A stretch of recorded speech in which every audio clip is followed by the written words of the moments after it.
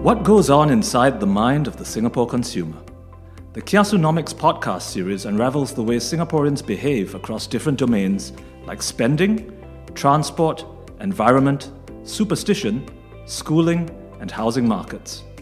Backed by multiple research studies, NUS Business School professors examine the quirks, psychology, and mechanics behind the daily economic decisions of Singaporeans.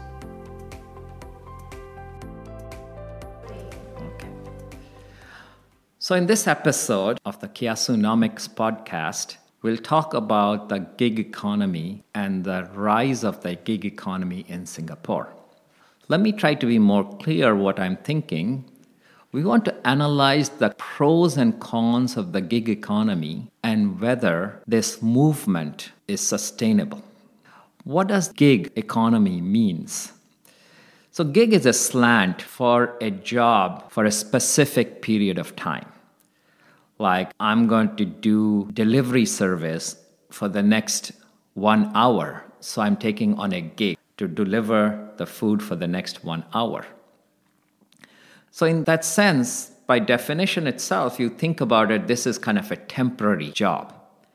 It's not a permanent thing as we think about laborers who work at a university or who work at DBS or who work for Singapore Airlines. They're permanent employees. They're employees of the company. The company decides what they work on, how much they work, where do they work from. But a gig worker kind of turns this notion on its head and says, I am going to decide how much I'm going to work, when I'm going to work, what I'm going to work on. And obviously that means that I'm going to decide how much I'm going to get paid for this labor supply. So you can think about the trade-off that all of us face as laborers in our life is this labor-leisure. How much labor do I give? And as a result, how much leisure time I'm left with? Now, a typical employee says, I'm going to give my 10 months of a year to an employer. The employer in return says, okay, you will have 1 month vacation time, and 1 month could be some other time that could be, if you fall sick or other reasons, we'll give you another 15 days or so off. So I can then do a labor-leisure trade-off that's the month I'm going to decide to take all my vacation or attend to other personal needs that I have. But a gig worker says, I can decide the labor-leisure trade-off on a daily basis. I'm going to give 4 hours to the employer now, but then I'm going to take the other 4 hours to take care of my children or to take care of my parents or do other, personal jobs that I have. Now, that sounds very good because you're saying there is huge flexibility. But nothing comes for free. The flexibility means that you don't have a reliable job. You don't have a place to go work the next day. You are relying on gigs to show up at your doorstep where you realize, okay, this is the new gig. If it doesn't show up, which means you are not really earning money at that time. So if your needs are there, your financial needs are there, you can't completely just say, I'm going to rely on gigs. And if they don't show up, you may not have money to put food on the table. So clearly you can see that there are pros and cons of a gig economy and whether is this model sustainable. Typically we think of gig economy workers as younger kids who are in their teens or early 20s, who may have a support system of their parents, so they are not the primary breadwinners in the family, and also they are just experimenting with different kinds of jobs, and they are learning what suits them for the long run, or they are still waiting to go to get education, and they're just earning pocket money. But as we have seen during the pandemic, lots and lots of people started joining the gig economy. I mean, the movement was already there before the pandemic. we saw lots of technology companies hiring people as gig workers. I mean, we saw with Grab, we saw with Food Panda, there are lots of other delivery companies that were hiring workers on a gig basis. The pandemic just accelerated that outcome in some sense, or pushed it further along, and more workers realized that, oh, I can actually make a living doing gig jobs. I don't need a permanent job. And part of that could also be people got unemployed or laid off, and they said, let me try my hands on to this new form of employment. It's been very good because in the last 18 months, when things have been kind of slow in the labor market, gig economy workers have really flourished. Delivery jobs have been big demand. And gig workers have also had the flexibility, especially during pandemic when the children may not be going to school or there is not other help for them. They can do a gig quickly, come back and take care of the children.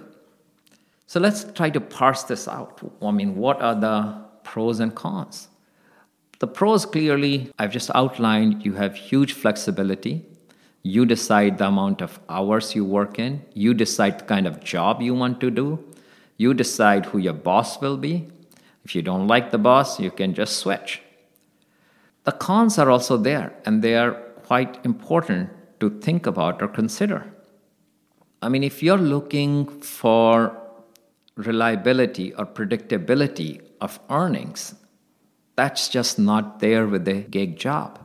You are struggling every day to generate gig jobs for yourself. And as the gig jobs will become more and more popular, the competition for those jobs will also increase. And so today you might be having many jobs and you may be even rejecting some jobs because you have ample choices. Tomorrow they may become less and less forthcoming. There will be more competition for those jobs. And so you may not be able to get the job you want or at the time you want or the money that you want from that job. As a result, you might start thinking, oh, is this the right kind of model I had in mind of providing labor? I mean, it was good, but as competition increases, now I'm not so happy or excited about it. The other aspect is traditional jobs provide you not only job security, but also retirement security. They help you contribute towards your CPF retirement account. And so when you do retire, you realize from retirement till the time you will die, you will have actually a safety net. You will have a source of income that is coming in and that will help you. Companies also provide health benefits. That's also a big advantage when you work for a regular company. Companies want to make sure their employees are healthy so they can be productive.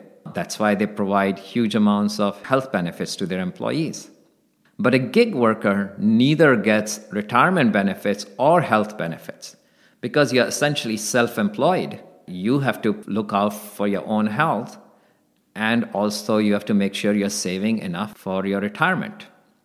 Now, you might say, oh, that's okay. I'm going to be in this for a long time, or I'll do it till I die, so I don't need to worry about retirement, and I'm very healthy actually working as a gig worker.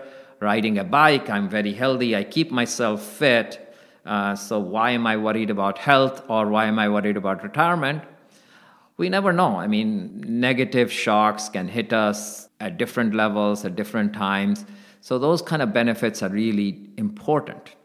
We can think about governments helping out in these two spheres, or the private sector itself realizing that in order to keep our gig employees with us for a longer time, we do need to provide to them some kind of retirement security and some kind of health security. Because otherwise, the gig employees, as I said earlier, I mean, they are free to choose. They may choose a gig from employer A today, but from employer B tomorrow because they realize employer B pays them higher wages for that gig. But then employer A might say, oh, I just lost a good gig worker who was reliable.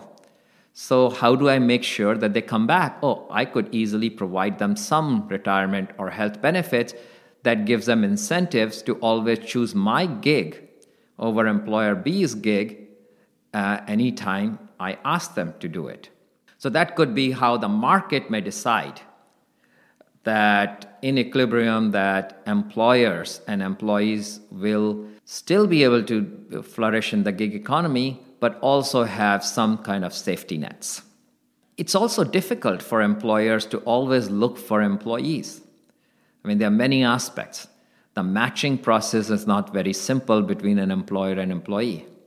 The employer might be looking for reliability, the employer might be looking for specific skill sets, and if they have a setting where the employee is easily leaving them, especially for small amounts of money differences between what the employer is willing to pay and the employee wants, that puts the employer in a very difficult position. So the employer might actually even be paying higher wages or might be even helping the employee to reskill themselves as the employer's needs change in this gig framework.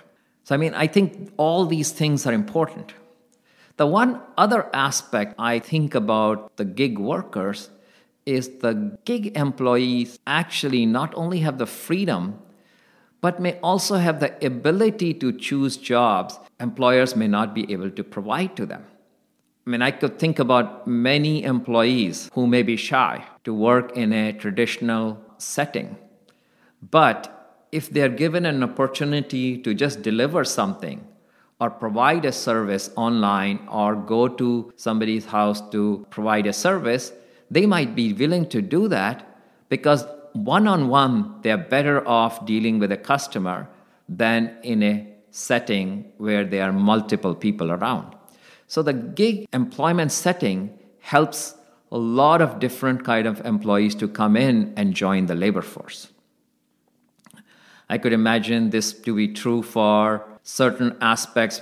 Either they could be minorities, some people are very introverted, and this setting is ideal for them. The other ways I could think about is people may have some disabilities, speech disability, other disabilities that makes them not desirable for traditional employers to hire them. But they may do very well in a gig economy because all these disabilities are not important in a gig economy. They don't care, or they're overlooked, or they are unimportant. So the gig economy is not only providing the flexibility, but also in some sense expanding the pie for the employees who would have traditionally not been able to find employment, but this setting allows them to get a job and make a living and flourish. So having said that, the question now is, how are the gig economy workers doing in this labor market? Now, I've been looking into this aspect quite a lot recently, looking at especially taxi drivers or food delivery outlets. How do the workers determine labor supply? What hours they're giving in? How are they choosing which locations they're choosing to deliver? This is very interesting because we can learn as policymakers, is this a long-term viable outcome? If we see huge selection on the timing gig employees are willing to provide labor, that may not be desirable because we want them to be supplying labor when labor is needed, not just when they think the highest return for their labor is. Because at other times, if they're not supplying labor, that will create problems in distribution networks and also looking after the demands of the consumers.